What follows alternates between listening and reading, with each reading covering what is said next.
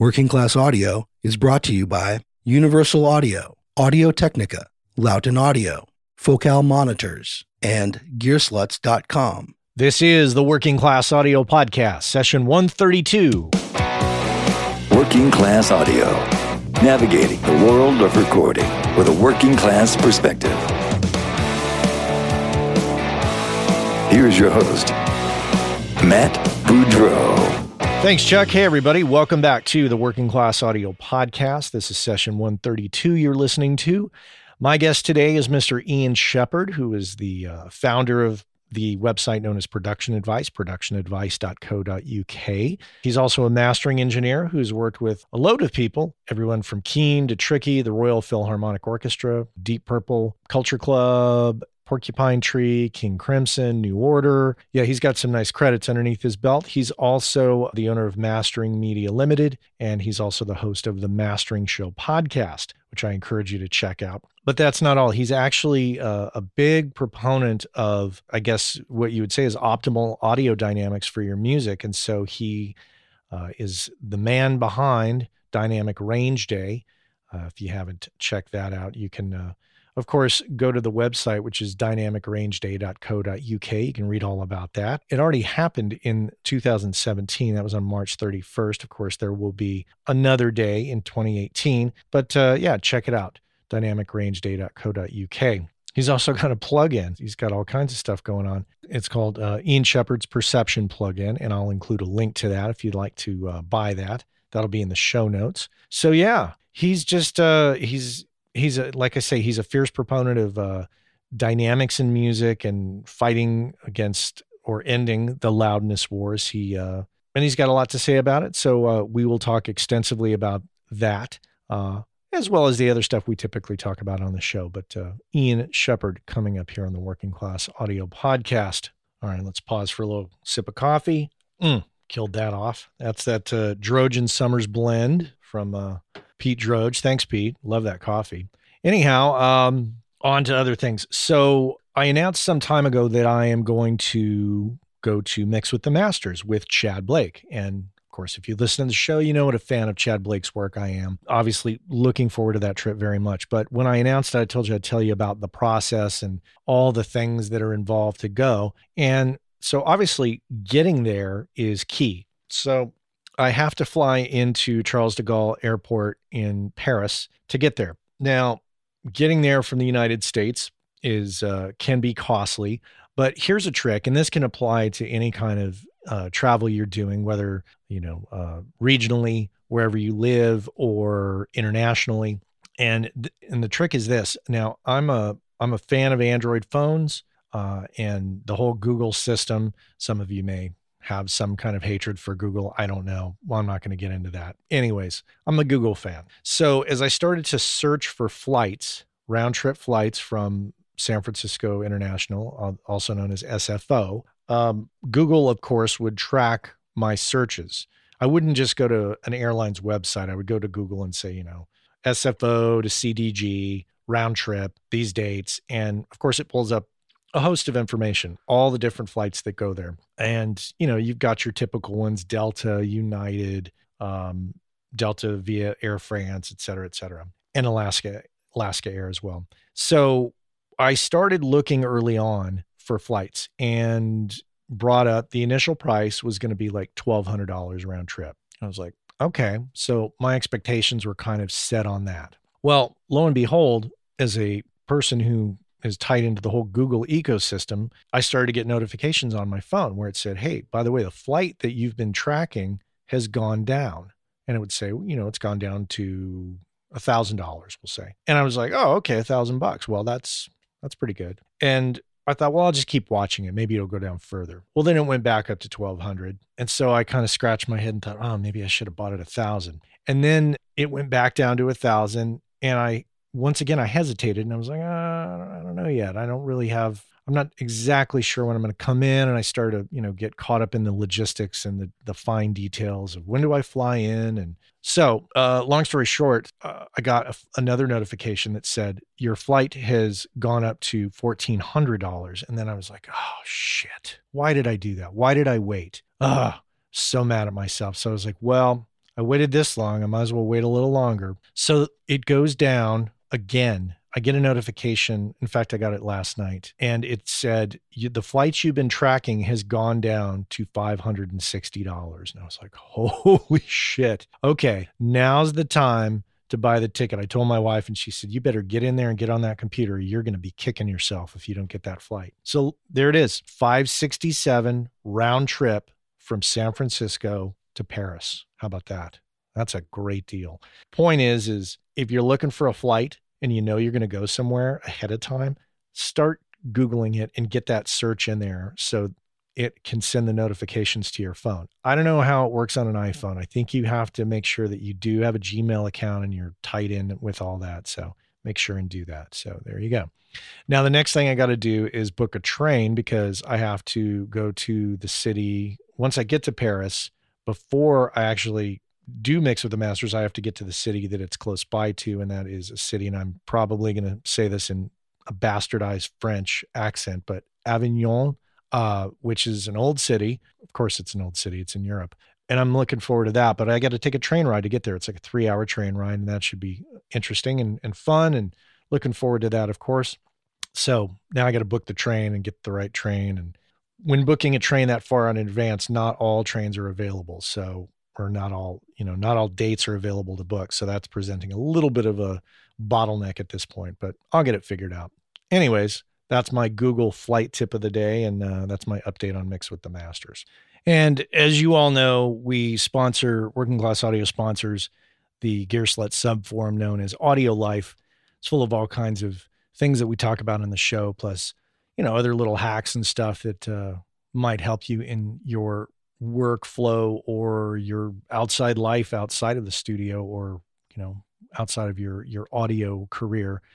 One tip I do want to give you about that, and I should actually post this on the forum there. There's, keeping track of what people owe you or billing people.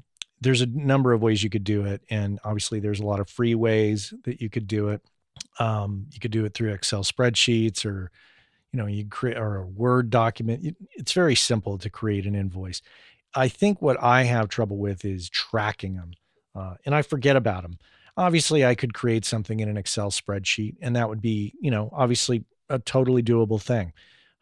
But another option, and I've been doing this for a while now, is I use a thing from a company called Simple Invoices. Let me look at the URL here because I know it's not .com. Simple Invoices, let's see, .io is what it is. And I pay a yearly fee for it. I pay $100 a year. And it's just a place where I can create an invoice, send it, track it, see if it's been opened or not. I can see reports on what I've been paid, all that stuff. It's, you set up clients. It's great for that. So check it out. I'll post a link in the show notes as well.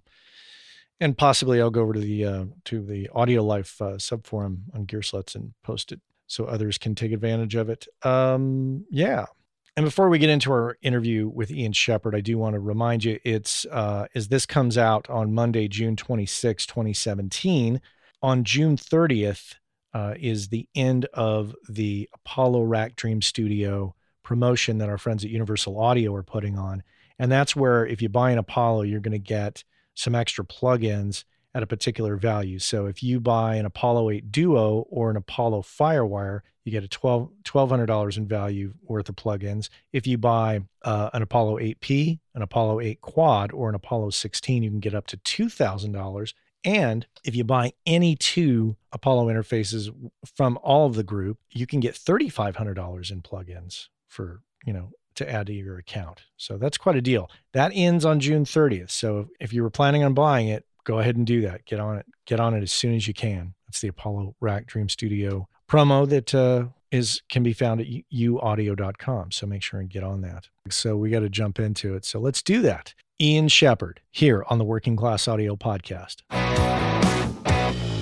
Welcome to the podcast officially. Thank you. In an uncharacteristic fashion, I actually wrote down some not legitimate questions, but actually little bits of phrases and acronyms to talk to you about. And I'm just going to jump right into it on this loudness thing, because I think that that's a what a lot of people know you for. Mm-hmm. The loudness wars is, and let's treat it for now just as something that maybe the newbie, the new student listener listening has no clue what we're talking about. And obviously we won't go down that path forever because most people know what we're talking about. Let's talk about the concept of what are we considering the loudness wars for the new person listening? I see the loudness wars as, well, it's not my phrase, but somebody coined the phrase the sonic arms race, where there's this idea, which is based in fact, but is very misleading, that louder sounds better. And I think the way that it's misleading is that people have this idea that loudness always sounds better, and that's not true. Louder only sounds better when you have enough headroom to do it cleanly and artistically.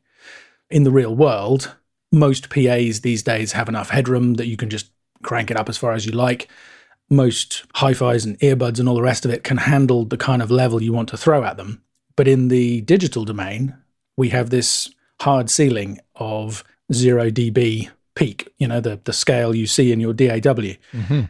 And my experience is that when you get past a certain point in terms of the level you're putting into a file, you have to start making some compromises. The sound is either going to clip, meaning it's going to go over or try to go over 0, and the tops of the waveforms are going to get sliced off, or you're going to have to use some limiting or some saturation or some other kind of process to control that level. And that works up to a point and can be beneficial up to a point. But when you get beyond that point, that's when I think the sound starts to suffer. And that's what's happened with the loudness war. Back in the day when I first got into mastering, more than 20 years ago now, the levels were quite sane by modern standards, and it was quite easy to control the peaks and keep everything nice and balanced in terms of the dynamics. And then over the years, the levels crept up and up and up to the point now where some of the stuff that we're seeing released, the loudness of the music, and we can kind of talk about how you measure that if you'd like, is only maybe 4 or 5 dBs lower than the maximum peak level. So you're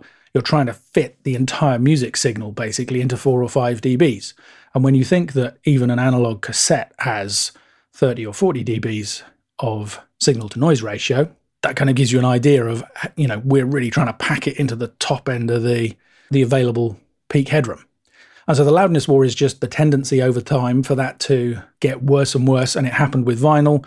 It's happening again with digital. I imagine it will happen with other formats. Maybe not, because of the new kind of loudness management stuff that's coming online. We could talk about that as well. Some of the examples of what we would call excessively loud records, you may have a different example of this, but I would say that maybe this whole thing came to a head when Metallica's Death Magnetic came out, and then it became kind of plainly obvious even to the layperson that, wow, this sounds like shit. Well, there are some people who like the sound of that record, but yeah, that's kind of the poster child. I have to take some of the credit for that. I think I was the first person to talk about it online, and that got picked up by Music Radar, and then that got picked up by Wired magazine, and that got picked up by the Guardian newspaper here, and it eventually ended up in the Wall Street Journal and everywhere. That story kind of went everywhere, and that was a kind of unique set of circumstances, not only because it was a particularly loud and distorted record, because you don't have to be that distorted. They made the decision to be really loud and really distorted. But also there were these two versions of it. So there was this alternative version available to people that was part of the Guitar Hero PlayStation game. And when I first heard people saying, oh, that sounds better, I kind of, I was quite dismissive, because I thought these guys are just listening to it through a TV or whatever and not able to hear the problems of the original release.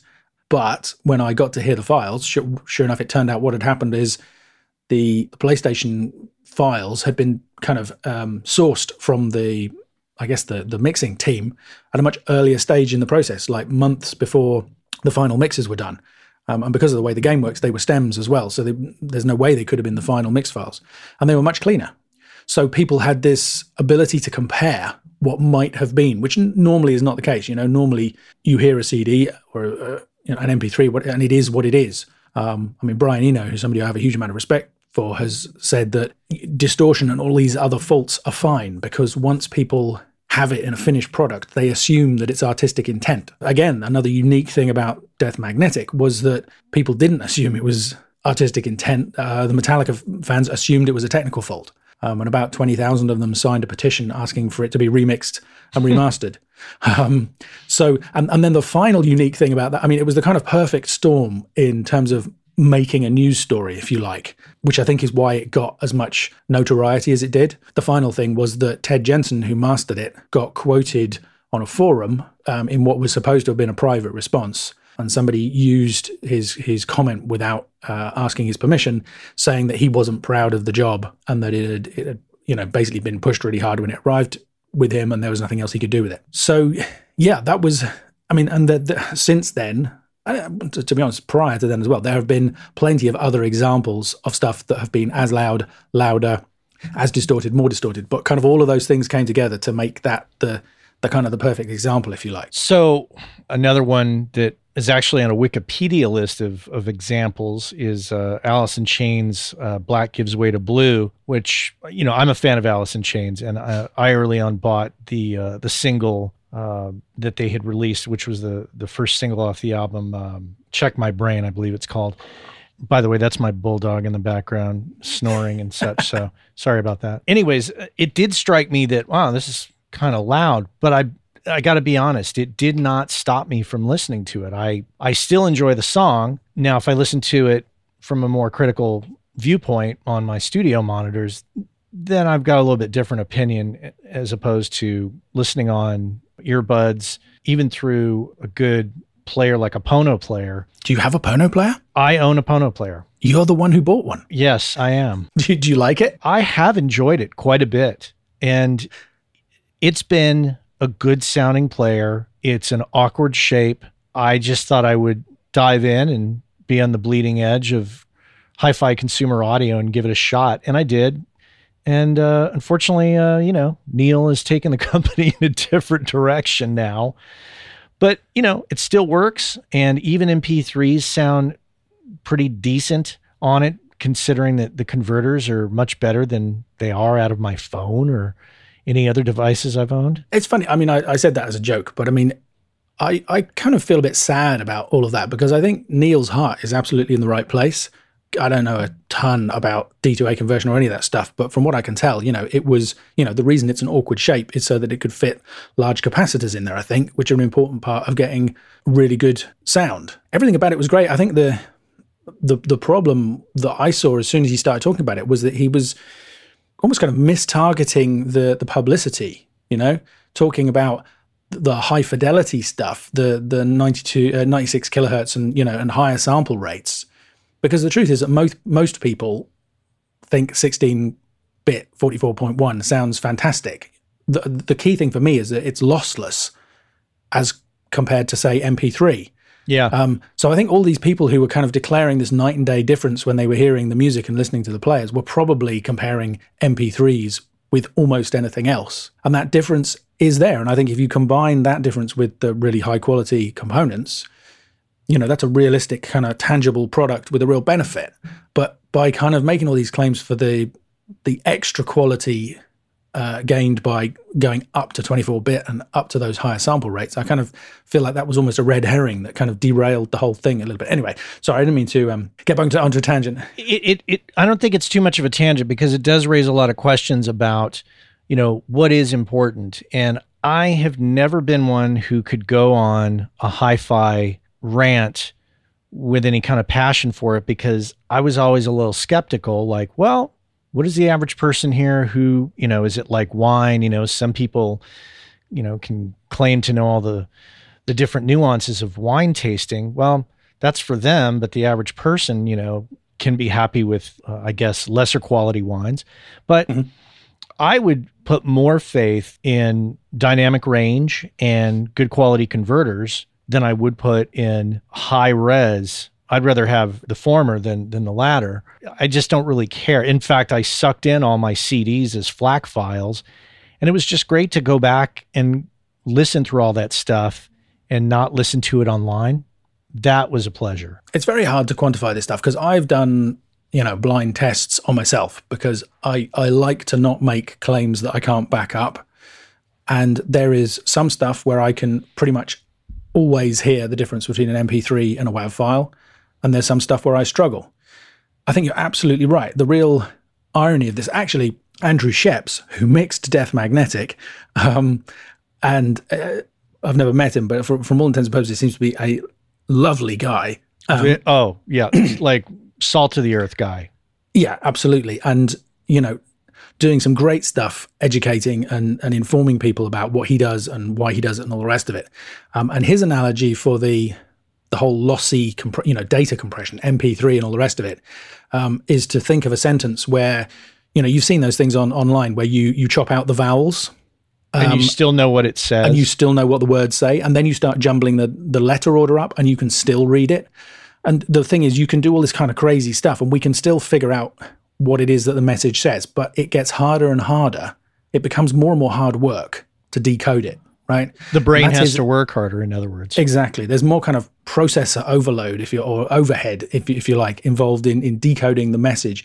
And I think that's a great analogy for what happens with lossy compression and audio. So even when in a blind A/B test you might struggle to tell the difference between an MP3 and a lossless file, I still think, I have the same thing. I kind of most of the time I listen to stuff from an iPod or from my iTunes library on the computer while I'm working, say. And then every so often there's something that I don't have in the library, or I want to go back and listen to the original thing, or it's new maybe, and I put the CD and play it. And maybe I'm just imagining it, but I just kind of feel like I relax a bit, and maybe just settle into it and listen a bit more. But the dynamics thing is fascinating. So the recent experience I had, so I do this thing called Dynamic Range Day, which is an annual event kind of to raise awareness of the things we're talking about. And I do an award each year. And last year, the award was won by James Blake for his album, The Colour in Anything, which is an amazing sounding album. And I just had this really interesting experience leading up to deciding that was what was going to win the award, where at the same time as that album came out, Radiohead had released their new album. Mm-hmm. And I was listening to both of these things in the background just because I enjoy them musically. I would have them, I'd be writing blog posts or I'd be answering emails, that kind of stuff. And I'd have them in the background. And the Radiohead, I just kept turning it down because it just kept annoying me and making me ratty and irritable, even though I actually really like the music. In contrast, James Blake, I just kept turning it up and turning it up and turning it up. And it got to the point where I was listening to James Blake at my full mastering level, which is not blisteringly loud, but it's, neighbor-botheringly loud. So James Blake had more dynamics. The Radiohead album was very, very squashed. Bob Ludwig did an amazing job to get it to sound as good as it did, considering how loud they made him make it. But yeah, this compressed stuff in the dynamic sense, as opposed to data compression, I just find it fatiguing, and it makes you want to turn it down instead of turn it up. Whereas the dynamic stuff, you want to crank it up, which I think is, the whole point. And yeah, to get back to your question, I haven't heard that Alice in Chains album, and you need to be a bit careful about Wikipedia lists, because I saw there was a Paul Simon album on that list last time I listened, and it's probably pretty loud for his stuff in comparison to, say, that, the stuff he did years ago. But I didn't think it was loudness war loud or distressingly loud. And I think you're absolutely right. Just with all of these things, back in the day, we would listen to music on AM radios, and people these days listen to music on their phones. It's not like they're choosing that quality because they love it. It's because they're prepared to put up with that quality because they love the music. And I think the same thing is true of loudness and MP3 compression, all the rest of it. We are prepared to put up with this stuff because we love the music. The music trumps everything.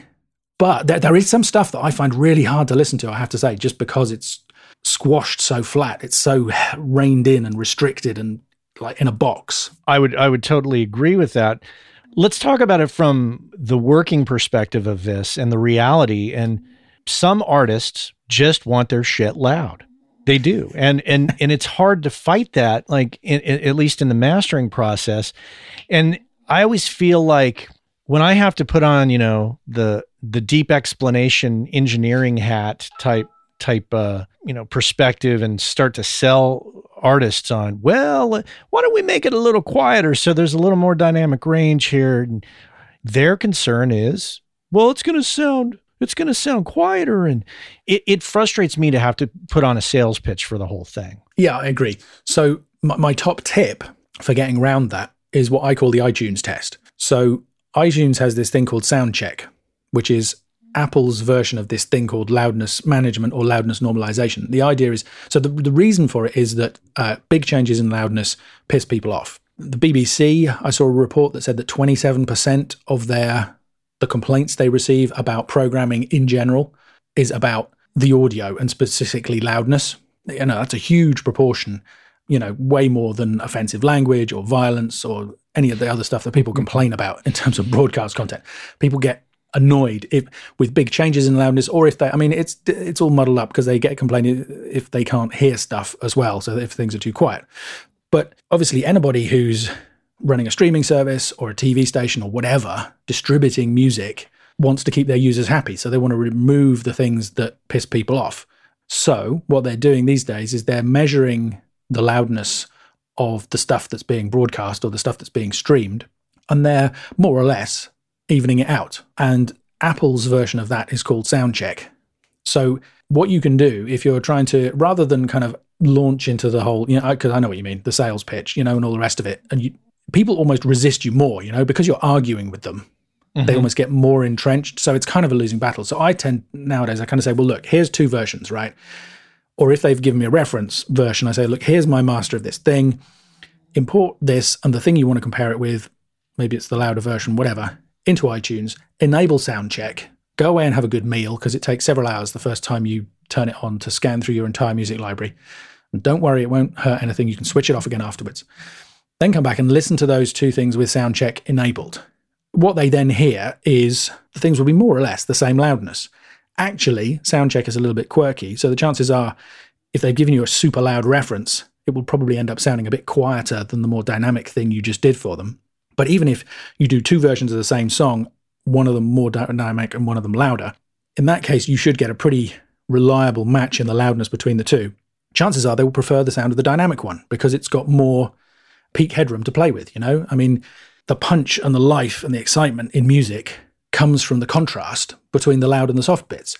You don't want too much contrast because then you lose all the quiet details and it doesn't translate to listening to in the car or, you know, quietly in the background, that kind of stuff. So it's a balancing act. But if you compare stuff that's perfectly balanced with stuff that's loudness war squashed, most people prefer the stuff that's perfectly balanced because it has more space, more life, more punch, more impact, all these things. And that's really effective because people can just hear it for themselves. You know, you're not trying to persuade them. You just say, okay, here are two things, switch on Soundcheck, take a listen, see which one you prefer. What will happen is they come back and they say, yeah, but nobody uses Soundcheck. Yes, I prefer the more dynamic one, but so what? And then you say, but okay, but that's what YouTube does. That's what Spotify does. That's what Tidal does. That's what Pandora does. That's what radio and TV do. The only places that don't do it yet, well, CDs are never going to do it, except that people listening do it themselves. You know, if you put on a CD that's way louder than the one before, you go, whoa, that's loud. And you turn it down and you don't think about it again. The one place is SoundCloud. And the engineers at SoundCloud have told me it's on their list. They will be implementing loudness management at some point. One of those places, you know, different people listen to things in different places. Some people listen on YouTube, some people listen on Spotify, wherever. One of those places will mean something to people and they go, oh, hang on. Right. Because, yeah, most of our fans come from YouTube, you know, or Spotify or whatever. Oh, and then they go away and think about it. And I found that really successful. Ian Shepherd here on the Working Class Audio Podcast. I want to talk headphones with our friends from Audio-Technica for a sec. So let me bend your ear for a sec here. I always talk about the ATH M40Xs. You know how much I love those. But I got to tell you, when I go on my trip to mix with the masters, I plan on getting myself, for that long flight, a pair of ATH MSR 7NCs. Those are the headphones with active noise cancellation. That will help me keep my sanity on a very long flight and probably allow me to sleep a little better too. So I'm going to pick myself up a pair of those. And while I was scoping the headphones out, I was reminded that not only do they have a ton of headphones on the Audio-Technica website, which is at audio-technica.com, but I'm reminded that they do have these fantastic packs for studio owners over there. ATH Pack 5 is what it's called. And it's a pack of headphones, and in this case, 5-pack, hence the name ATH Pack 5, right? Got it. So you can buy it right off the website, $2.99 for a pack of 5. And they come, for example, here's the pack that I'm looking at here, comes with 1 pair of ATH M50Xs and then 4 pairs of ATH M20Xs. So if you run a studio and or you are somebody who is in need of multiple pairs of headphones at a good price, this is where to find it, the ATH Pack 5 there in the Audio-Technica website. So headphones. Yes. So many headphones that they have. I love it. And I can geek out endlessly on that website. So check it out for yourself. Obviously, audio-technica.com. Let's get back into it here with Ian Shepherd here on the Working Class Audio Podcast. We have this problem, or had this well, it's still a problem because you're still as a mastering engineer, and even as mixing engineers, we're constantly, trying to meet expectations of the artist to make sure that what we're giving the artist sounds somewhat similar to stuff they're listening to. Obviously, that's a problem if Death Magnetic is their point of reference. But unless they turn soundcheck on. So then that raises another question. It's like, well, okay, so what if if I'm mastering something for somebody and they come back and say, well, actually, I do want it loud, because that's fine. These services will turn it down, and so be it. What's the argument then? How can we discuss it? This is where I'm a bit of an outlier, because I have this conversation early. It's like the first question that I ask people is, do you care about loudness? What's your view on loudness? Do you have any reference tracks? And if they, from the outset, are asking me for something that I think the music can't take, doesn't serve the music well, then, I say, listen, I genuinely think you'll get a better result if you go to somebody else, if that's your goal, and I lose far less work than you might imagine with that approach, but it does mean I lose some clients. For me, I've just found over time that's the right approach, because I just don't get any satisfaction from doing the super loud stuff. I have full respect for somebody like Bob Ludwig, who does 2 or 3 versions. They choose the version they like, and he does what they want. And I think, especially if your clients are major labels rather than individual artists or independents or whatever, that might be more of a factor. But for me, because I've been there. It sounds great. Can you turn it up a bit? Okay, turn it up a bit. Yeah, now it doesn't sound as good. Well, we'll ease it back a bit. That sounds better. Okay, but it's not loud enough. And you just go round and round in circles. And if you get really good at giving people super loud stuff, you're going to get a name for doing super loud stuff, and you're going to get more people coming to you who want super loud stuff. Whereas I have this name for not being that interested in that, and I have lots of people coming to me because they want something a bit more dynamic. Not ridiculously so. I think lots of people are surprised by how loud I actually master stuff when they kind of listen to it and compare it and analyze it. But I don't go beyond the point where I think it's going to be detrimental for the music. That, I realize, is not the position for everybody. And I mean, just recently I had a close call where it got to a certain point and the artist was completely happy, and then the engineer came back and said, yeah, can we make it a few dBs louder, please? And I was like, oh, why is that? And he said, because of SoundCloud, because it's going to go up against other stuff in these playlists. And I kind of was steeling myself for a battle at that point. Luckily, I think the artist won and the problem went away. But if it gets to that point where you've done the work, and so saying no would actually mean giving them a refund or, getting into a huge fight, which I don't think is going to benefit anybody. Usually at that stage, I just say, okay, I can do that for you, but I just request that you take my name off, because I don't want to be, associated with that. Yeah. And that can be quite effective, because that can sometimes people, that shocks people. They're kind of like, what, really? You feel that strongly about it? So, and sometimes they will then go away and kind of reassess and come back and go, you know what, actually, maybe you, so, or they end up getting what they want. And, I don't get people coming back to me saying, you're all about loudness and you did this, which would be annoying. Well, and I mean, if you threaten to take your name off of it or ask to have your name taken off, that's kind of a shot across the bow, just to say, no, I'm serious. Well, no, I don't do it. Yeah, I don't do it in a nasty way. It's just, because it's so rare, right? Because normally it can all get resolved in the first, even if somebody comes to me to do an album and it's going to be a remote master where I'm never going to meet them, I would do the first song first, or a song first. And then we have that conversation. It's like when you're in an attended session and you do the first song and you get to a point, you turn around and say, okay, so what do you think? And they tell you what you think, and there's a bit of back and forth, and you sound each other out and find the perfect result. You do that long distance. And 9 times out of 10, if you get that first song right, then the rest of it just falls into place. And if you can't get to something that everybody's happy with at that point, then you can say, well, you know what, maybe you should look for somebody else because I think we just hear this differently, and that's all fine. And it's the same when you say to people, actually, that's louder than I think this is going to work for this. Could you try it somewhere else? Even if they just say, okay, fine. Nobody's ever kind of given me the feeling that they have any less respect for me, because in fact, quite the opposite. Most often they say, well, wow, I really respect your integrity on that. And, 3 months later, you get a recommendation from somebody else where they say, oh yeah, those people said you'd be great fit for this. So I kind of think it all comes around and you can end up with a win-win situation at the end, which is the best solution. I like the idea of just putting it up in the front, just to say, or being very upfront about it, saying dynamic range is incredibly important to me. And I think it really does your music a great service to do it this way. And if you want it loud, maybe you better go somewhere else. Exactly. And I genuinely believe, this is the great thing now, is that because when I first, back when I started banging on about this, when was Death Magnetic? It was like 2008 or something. There was no loudness management.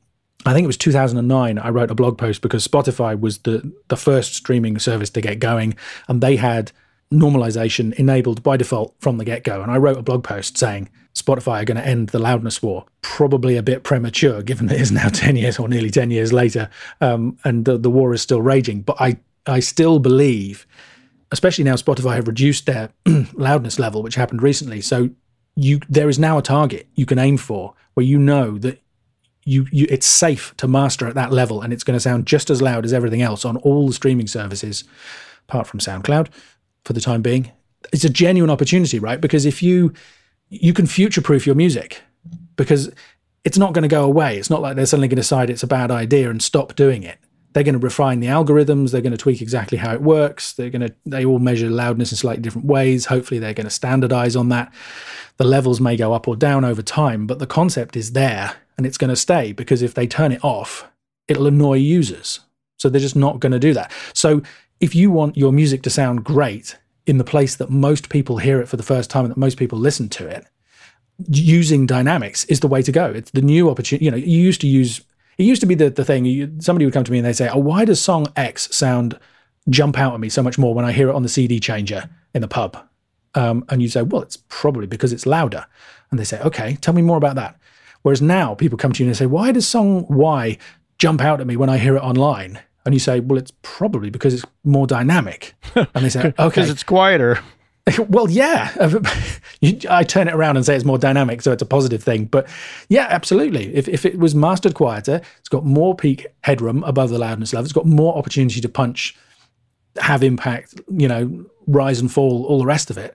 That's the opportunity. That's the way that I'm offering to, back in the day, it was kind of like I was slapping people's wrists saying, I don't do that. It's bad for the mute. And, that would annoy people, understandably. Nobody wants to be told what to do by this kind of sort of school teacher, mastering engineer guy. Whereas now I say complete honesty, this is the best thing you can do for your music, because, nobody's going to be listening to CDs in 5 years' time. Well, a few people are. But they're going to be audiophiles who are prepared to adjust their volume control. That's true. And in case in point, for Father's Day, my family gave me the Beatles, the 50th anniversary of Sgt. Pepper on CD.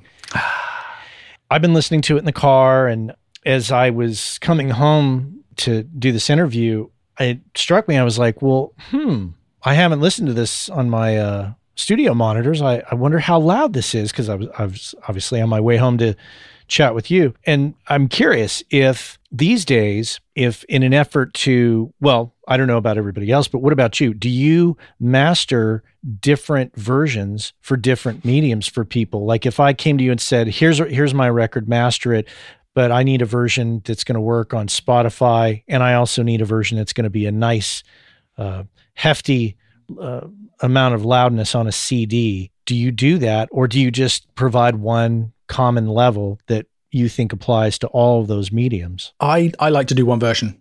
That's always the way, back in the day when we didn't have any of this streaming stuff to think about, you could do one master that would work on CD, that would sound great on vinyl, that would sound great on the radio, that would sound great on an AM, FM radio, would sound great on a Walkman. That was the way I was trained, and that's the way that I like to do it. I genuinely think it's possible. It actually means going a dB or two louder than the reference level for Spotify or wherever. But if you do it well, you can absolutely get a great result with that. And it's still plenty loud on CD. I mean, it's going to be nowhere near as loud as stuff like Death Magnetic or Sia or Ed Sheeran or, a host of any other mainstream names. But I mean, that's the interesting thing. So going back to when I say that I often, if I say to clients, I think you'd be better going somewhere else. More often than not, they will say, well, look, just do as your version. We'll take a listen.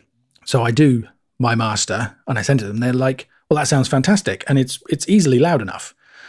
And I think this is another thing that's happening. I feel like the mastering profession have almost got backed into a corner where lots of engineers feel like if they don't push it as far as they possibly can, they're going to lose the gig to somebody else who did it louder. I mean, I know that's a concern and that happens to people. And that must be really, really, well, it's happened to me. It's really, really frustrating. So another thing I do is if people want me to do them a test master or whatever, I don't do those so often these days, but occasionally I will do, and I say, okay, I'll do this for you on the condition that you listen to the raw files, sure, but you also listen to them loudness matched, and I tell them to do the iTunes test.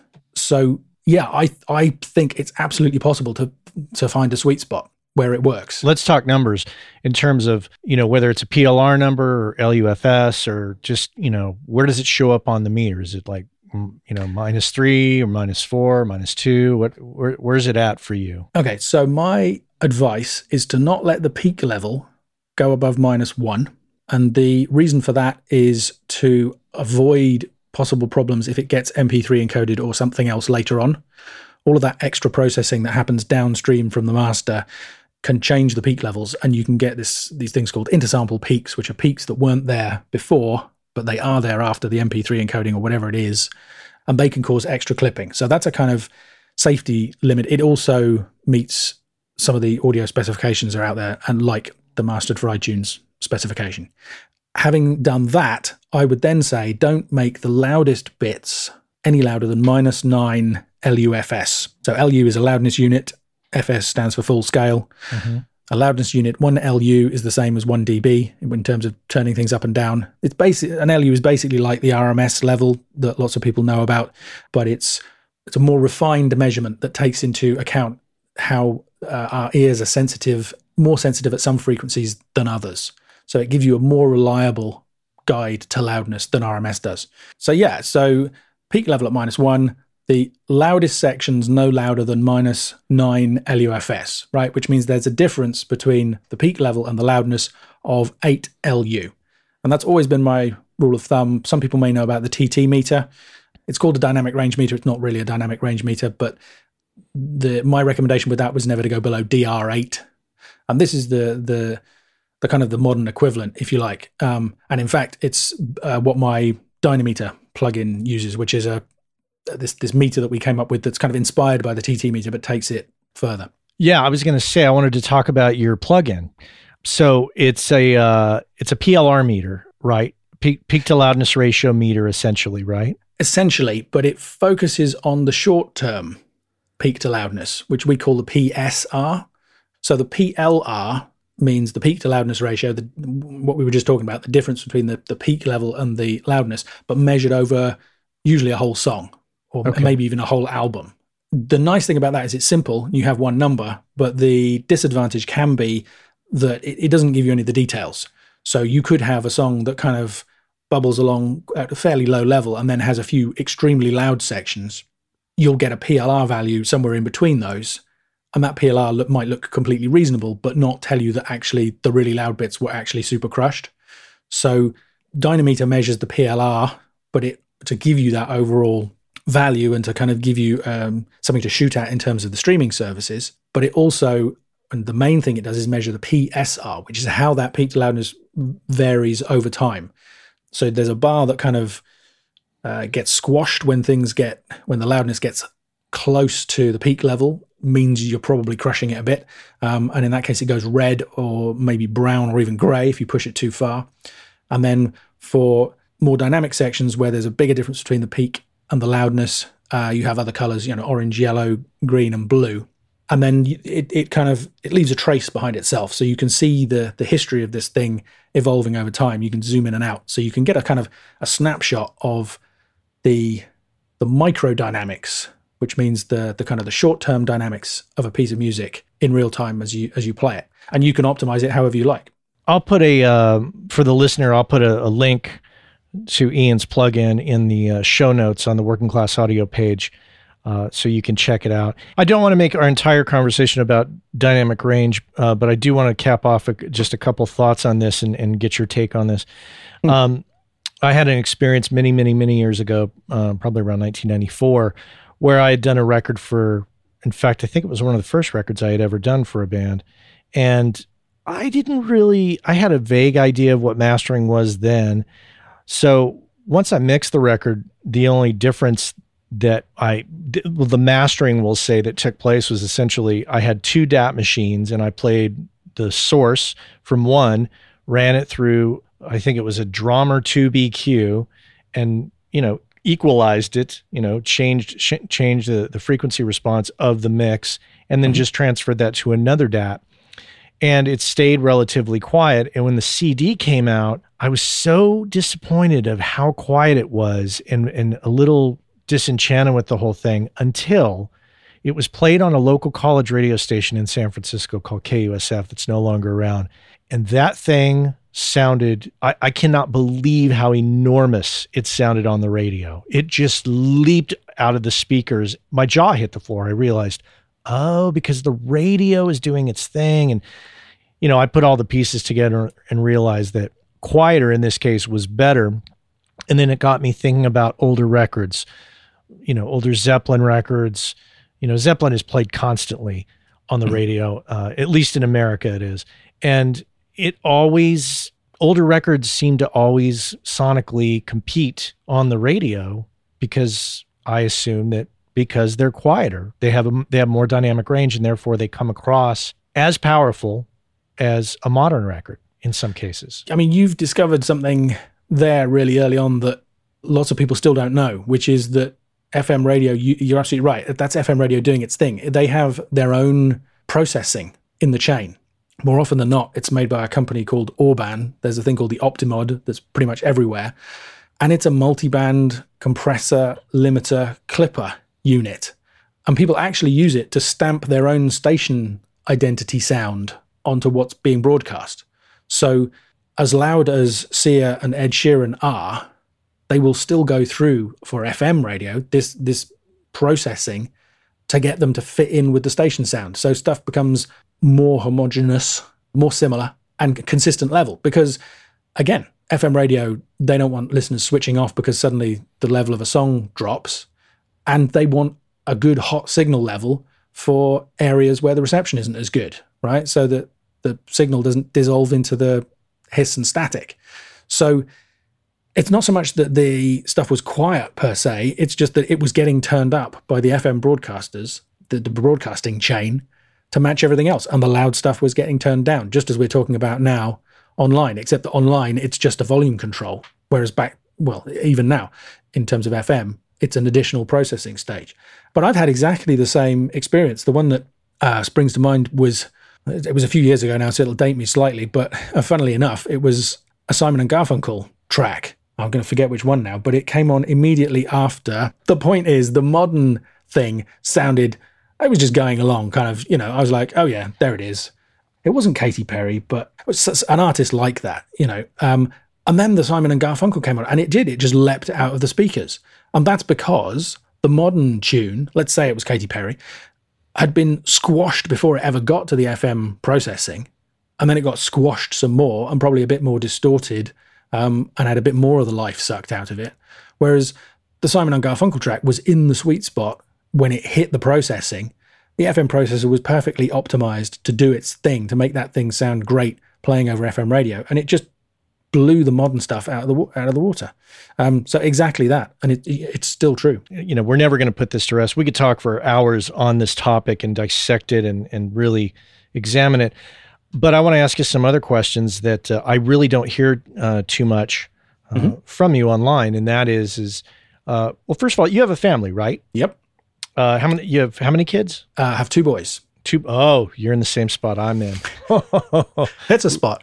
It's a spot, right? How old? They're going to be 13 and 10 in about a month's time. Okay, well, I'm in the ballpark. I've got 9 and 11, so very close.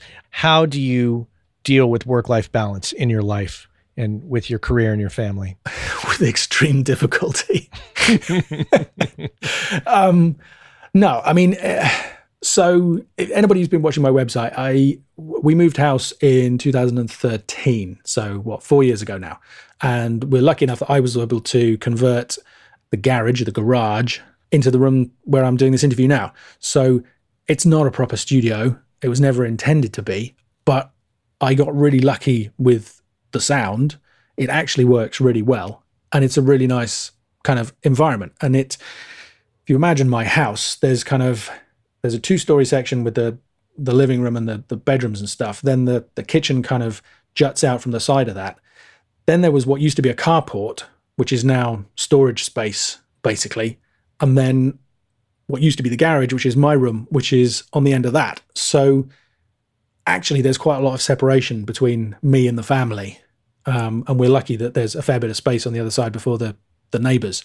So I can basically make as much noise here as I like, and not, kind of annoy them too much and not be too much disturbed by the traditional goings on of 2 small boys when they get home from school. So no, I mean, I pretty much work straight through from first thing in the morning to about 3 p.m., then stop, kind of help with the school run, maybe ferrying them about. They're getting to the age where they're doing more and more activities and stuff. And then, it could be helping with homework or whatever, or maybe I get lucky and get back in to do some more work. And I do stuff in the evenings. So yeah, it's a kind of a constant juggling act, I would say. Sounds a lot like my life. You have your chunk after once they get to school, and then when they get out of school, that's, you have to stop for a bit, carry on into the night if need be. But it's good. I wouldn't have it any other way. I mean, it's great. In fact, my wife is a writer. She recently got a publishing deal, so I mean that's really exciting. But so we both work from home, so our life can be a bit lonely, but actually it's really nice because we take a break in the middle, have tea or coffee together, maybe take the dog for a walk, kind of catch up, help each other with whatever problems we might be struggling with, and carry on. We can have lunch together. It's great. And I don't think I could go back to working for anybody else again. Even if all of this got horribly complicated, I'd just have to figure out some other way to make money. Well, let's talk about that. Do you have a philosophy of money and how you deal with it and what your relationship is like with it? Any thoughts you want to impart on us? I'm just looking to make enough that I don't have to constantly worry about it. Mm-hmm.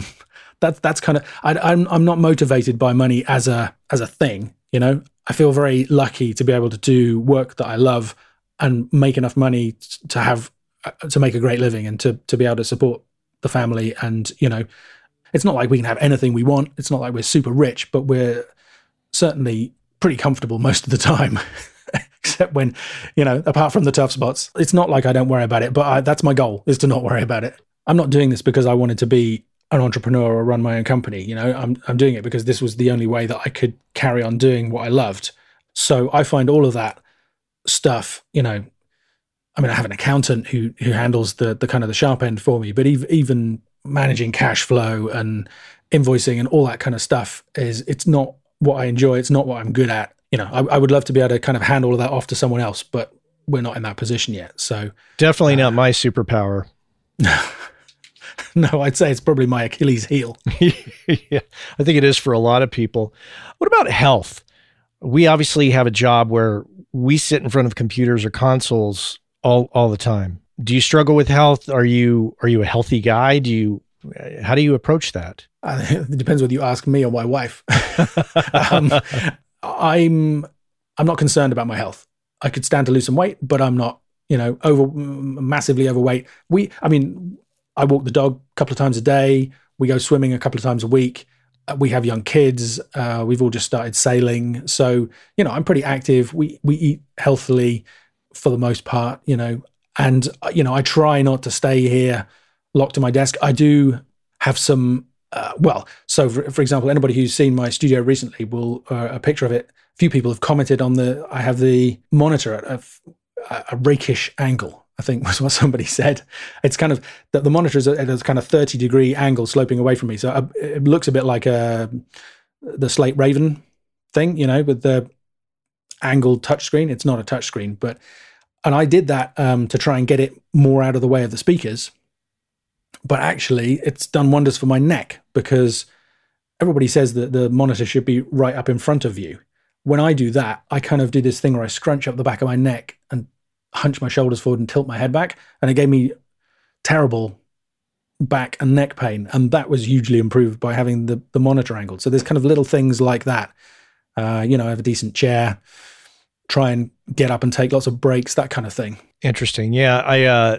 The angle of the screen is definitely something that has affected me over time. And I do have a Raven sitting here in front of me, and I'm still on the fence on how I feel about it. But one thing I do like about it, I like the monitor angle, and I love having a big 27-inch screen that close where I can just sit up straight and I could still see it and not hunch over and lurch forward as I would in a traditional monitor situation. Yeah, I don't understand that advice. You see so often the kind of the ergonomic display, and I think there are some people who swear by that, and there are people who have kind of, screens up on the wall above head height, The great thing I find about this is I can kind of sit completely upright, and it's kind of like I was reading a book, Mm-hmm. My eyes just kind of naturally fall down, I guess. And some people have kind of said, I couldn't do that. I'd be leaning my head forward all the time trying to look at it. So I guess it's just different things suit different people. But yeah, for me, it was a game changer. Who is your main mentor, or did you have a series of mentors coming out? So the company where I was trained was Sound Recording Technology, and the MD there was a guy called Dave Richardson, who he went way back. It was a vinyl pressing plant before it was a CD mastering facility. So they did all the picture discs for Virgin and some of the other major labels. They did, like, I don't know, Prince and Madonna and all the rest of it. But he trained me initially, but I hesitate to call him a mentor because we're good friends and there's some friendly rivalry between us. But Nick Watson, who now runs Fluid Mastering in London, had been working there for several years before I arrived, and we worked kind of side by side. But he was the guy who I would run things by, and ask opinions of and get feedback from and respect his opinion. So I think I would credit him with a lot of the learning that I did in those early years. I haven't been mastering very long. I've been mixing much longer than I've been mastering. There's a little bit of hesitation when I'm about to send something to a client where I think, oh boy, is this, loud enough, bright enough, soft enough, dynamic enough? Is it have all the qualities that I think it has?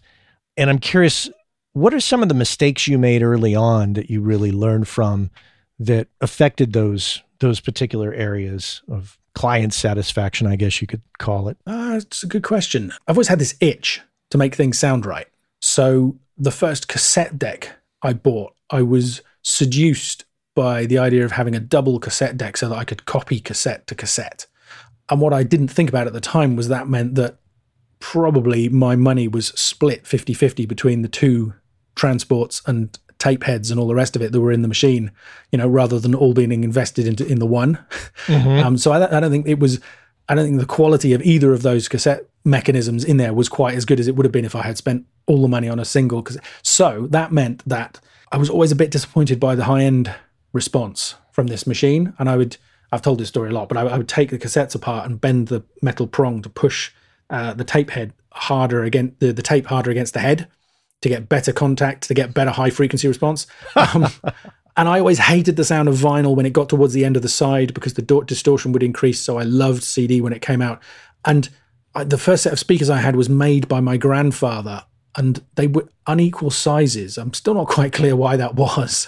He was a bit of a hi-fi buff, and I'm pretty sure that meant that they had different frequency responses, which I wouldn't have kind of labeled it at that as a time, but I was always kind of tweaking the balance of the two, trying to get the perfect sound. So, long way of saying, I kind of think I have this idea in my head of how stuff should sound. So my biggest first mistake when I started working at SRT was just that, the first master I ever did, it got sent through to, because funnily enough, you talked about mastering DAT to DAT. That's exactly what I was doing. The U-matic equipment, the 1630 processor and all the stuff that you needed to create a CD master back then was so expensive. The studios had two systems, but neither of them were in the studio that I was working in. So I would master from DAT to DAT, and that DAT would then get copied in another studio to a U-matic tape and PQ encoded and all the rest of it, which was a kind of a layer of quality control on what I did. And I would get messages back occasionally saying, oh no, you need to do this differently, or that's a problem, or whatever. But yeah, the first thing I did with Nick, he came in and he said, okay, I can see what you did here, but these are B&W 801s, right? These are speakers that cost as much as a small family car and are about almost as tall as you are. They have enough bass. They have enough treble. You don't have to hype any of it. It's just make it sound good and even on these, and then other speakers in the world will do that for you, right? So, I basically just hyped this stuff up, which was the exact opposite. So I guess I learned to trust that monitoring then. So that was kind of an early thing. And then it was just this kind of process of feedback. I would do what I thought was right, and occasionally I would get corrective notes back from one of the other engineers. And over time, that happened less and less. But I still get the thing that you're talking about, where I have some existing clients where I know that they're going to be happy with the work that I do, and I know what they want, and it's kind of well established, and I don't have to worry.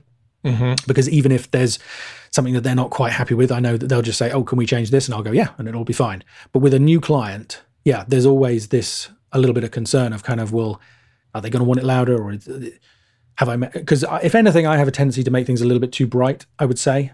And maybe I love bass as well. So, and there's this kind of broad spectrum of stuff out there, and there are people who like things kind of thick and warm and maybe a little bit muddy at one end. And there's people who like things kind of fizzy and shiny and a little bit tinny if you go too far at the other end. And the goal is to kind of find that, again, a sweet spot somewhere in the middle. But you never quite know. It's always frustrating too, because you don't know what they're listening on and you can't really police that. And so sometimes, do you ever get notes back and you think, what the hell is this person listening on? Well, I will often prime people and say, make sure you go out and listen to this on a wide variety of systems. Because, of course, if somebody's mixed it in their own studio, they've got it to sound as good as they possibly can in that space.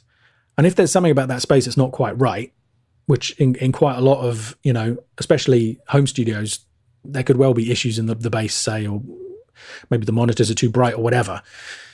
As a mastering engineer, if you correct for that and then send it back, chances are it's going to sound weird to them in the system where they just mixed and mastered it or mixed it. So I always advise people to go, listen to it in the car, on your hi-fi, on your personal media player, wherever, in a wide range of situations to get a full picture. And that helps with that. But, one of the things about mastering is that the goal is translation. So, we keep talking about loudness, but even though I have all this, dynamic range day and the plugins and all the rest of it, I still do, as a mastering engineer, regularly make stuff louder.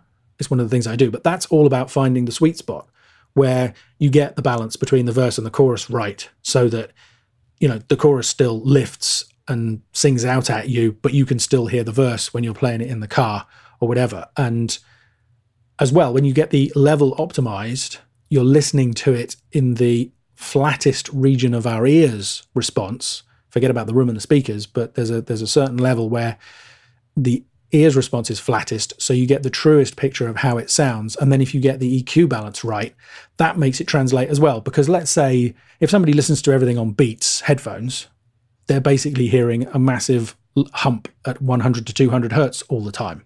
But everything they listen to has that. So if you give them something that's perfectly balanced and they put it on, the beats will add the hump that they expect, and it'll sound just the way that they expect it to. So I don't worry. I mean, the funny thing, what I was thinking when you were asking the question was the times when I get into trouble is when I try and second guess myself.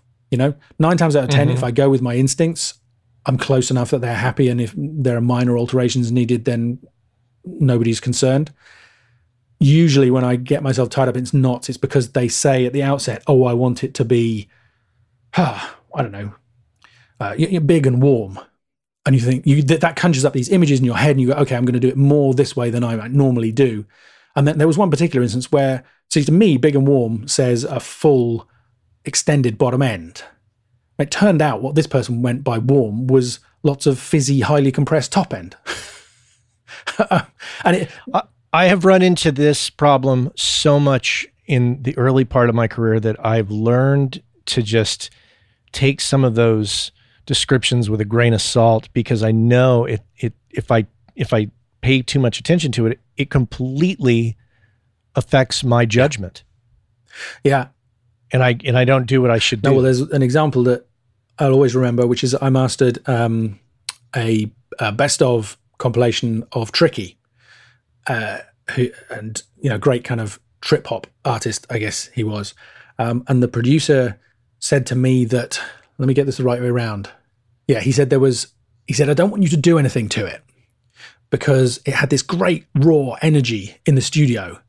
And when they did whatever they did at mastering, it got out into the world, it lost that. It sounded too polished. It sounded too smooth.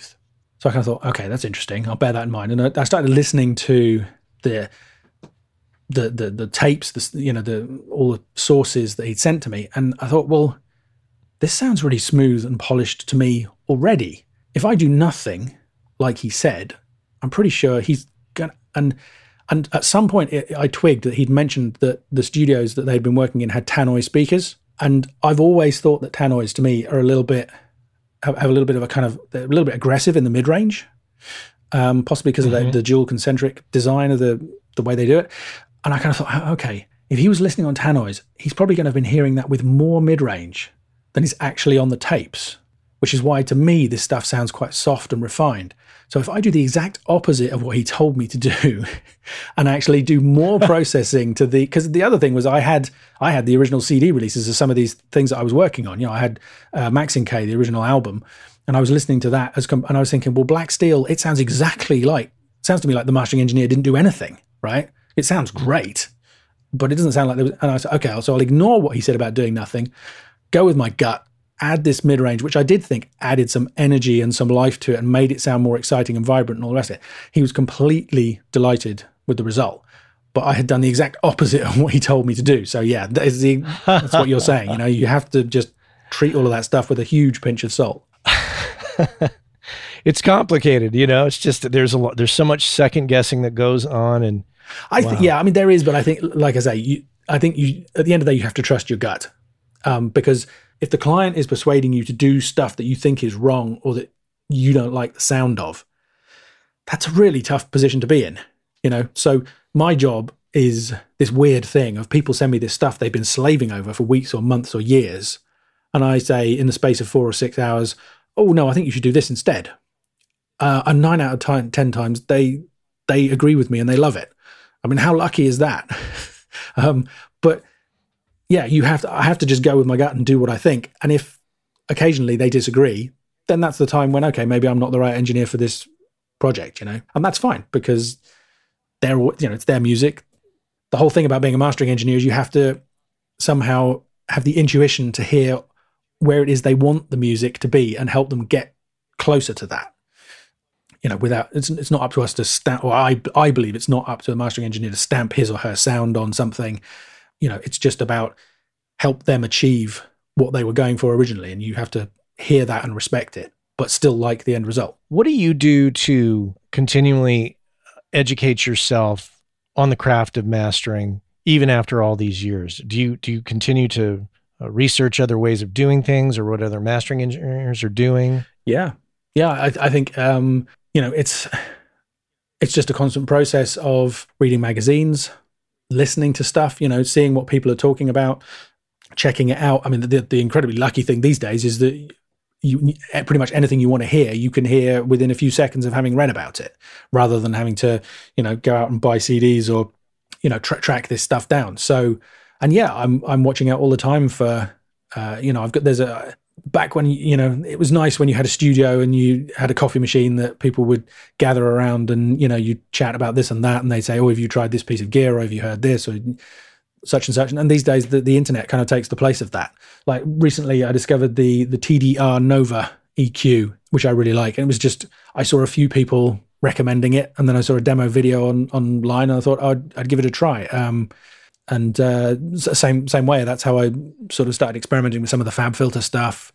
And yeah, it's a funny balancing act, because I'm also quite skeptical of this stuff, because there are so many videos out there on YouTube where somebody says, oh, this is my mastering chain, and it's at least 7 plugins long, if not 10.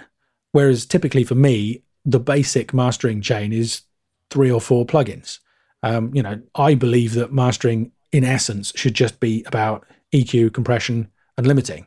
You can get 9/10 of the results with just those 3 things. And there are other little things you do, like maybe some, saturation, or a special processor, or a bit of stereo width processing, or that kind of stuff. But those are the details. The lion's share of the work gets done by these simple processes. It's not to say it's easy, but it's kind of straightforward. And so on the one hand, I'm always fascinated by somebody saying, oh, what about this? The next big thing, and I want to go out and try it out. On the other hand, quite often you take a listen and think, well, yeah, but it's just like that, but slightly different.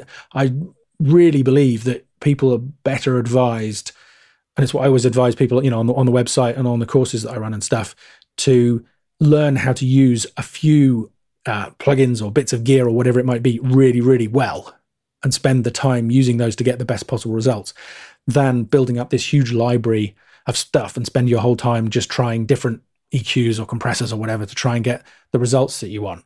But yeah, I'm always looking out for and talking to other engineers and, listening to what they do. I think as anybody does, if the time when you think you know it all and you can just get on and there's nothing else to learn is the time that you're going to fall flat on your face. One thing that I really admire about you is you seem to really pay attention to, obviously you pay attention to the things in the mastering process, but you also pay attention to the mediums to which these things are getting played on. Like you understand how Spotify and SoundCloud works and the other services, because that I think is that's just as much a part of the process and the chain, and being knowledgeable in those areas of ultimately where these things are going, their destination.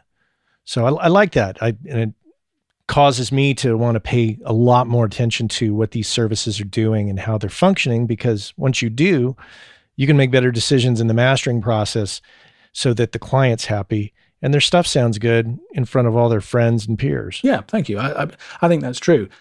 The ironic thing, though, just to play devil's advocate to that slightly, people often come to me and say, oh, are we going to need a separate master for vinyl? Because they've read that the requirements of the vinyl format are different than the digital formats. It's true. I do send if somebody wants vinyl cut, I don't do vinyl cutting myself, but if somebody wants some vinyl cut, I will send 24-bit files, and I usually remove the final limiter and give it a little bit more headroom so that the cutting engineer has complete control over that aspect.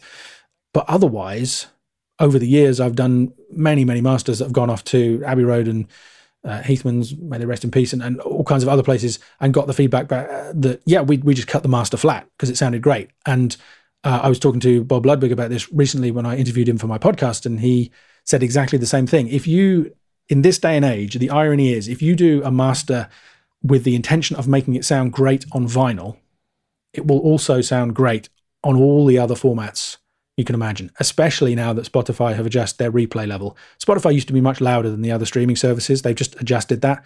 So they're now much more in line with YouTube and Tidal and Pandora and the rest.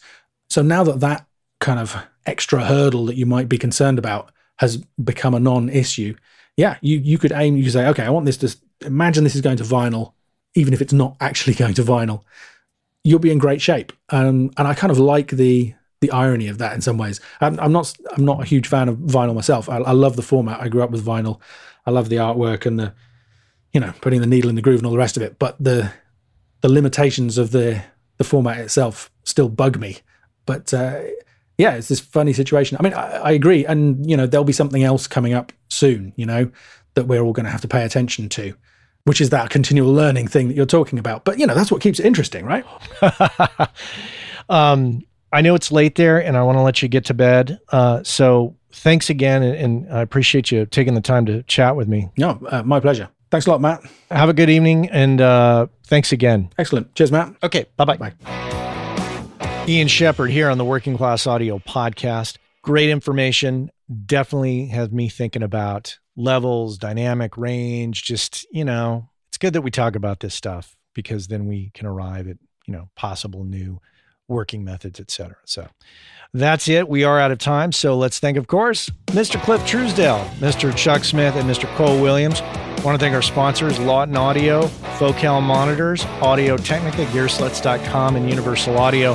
And thanks again for listening. I appreciate it. Hey, it's hot out there in the world. Stay cool and take care.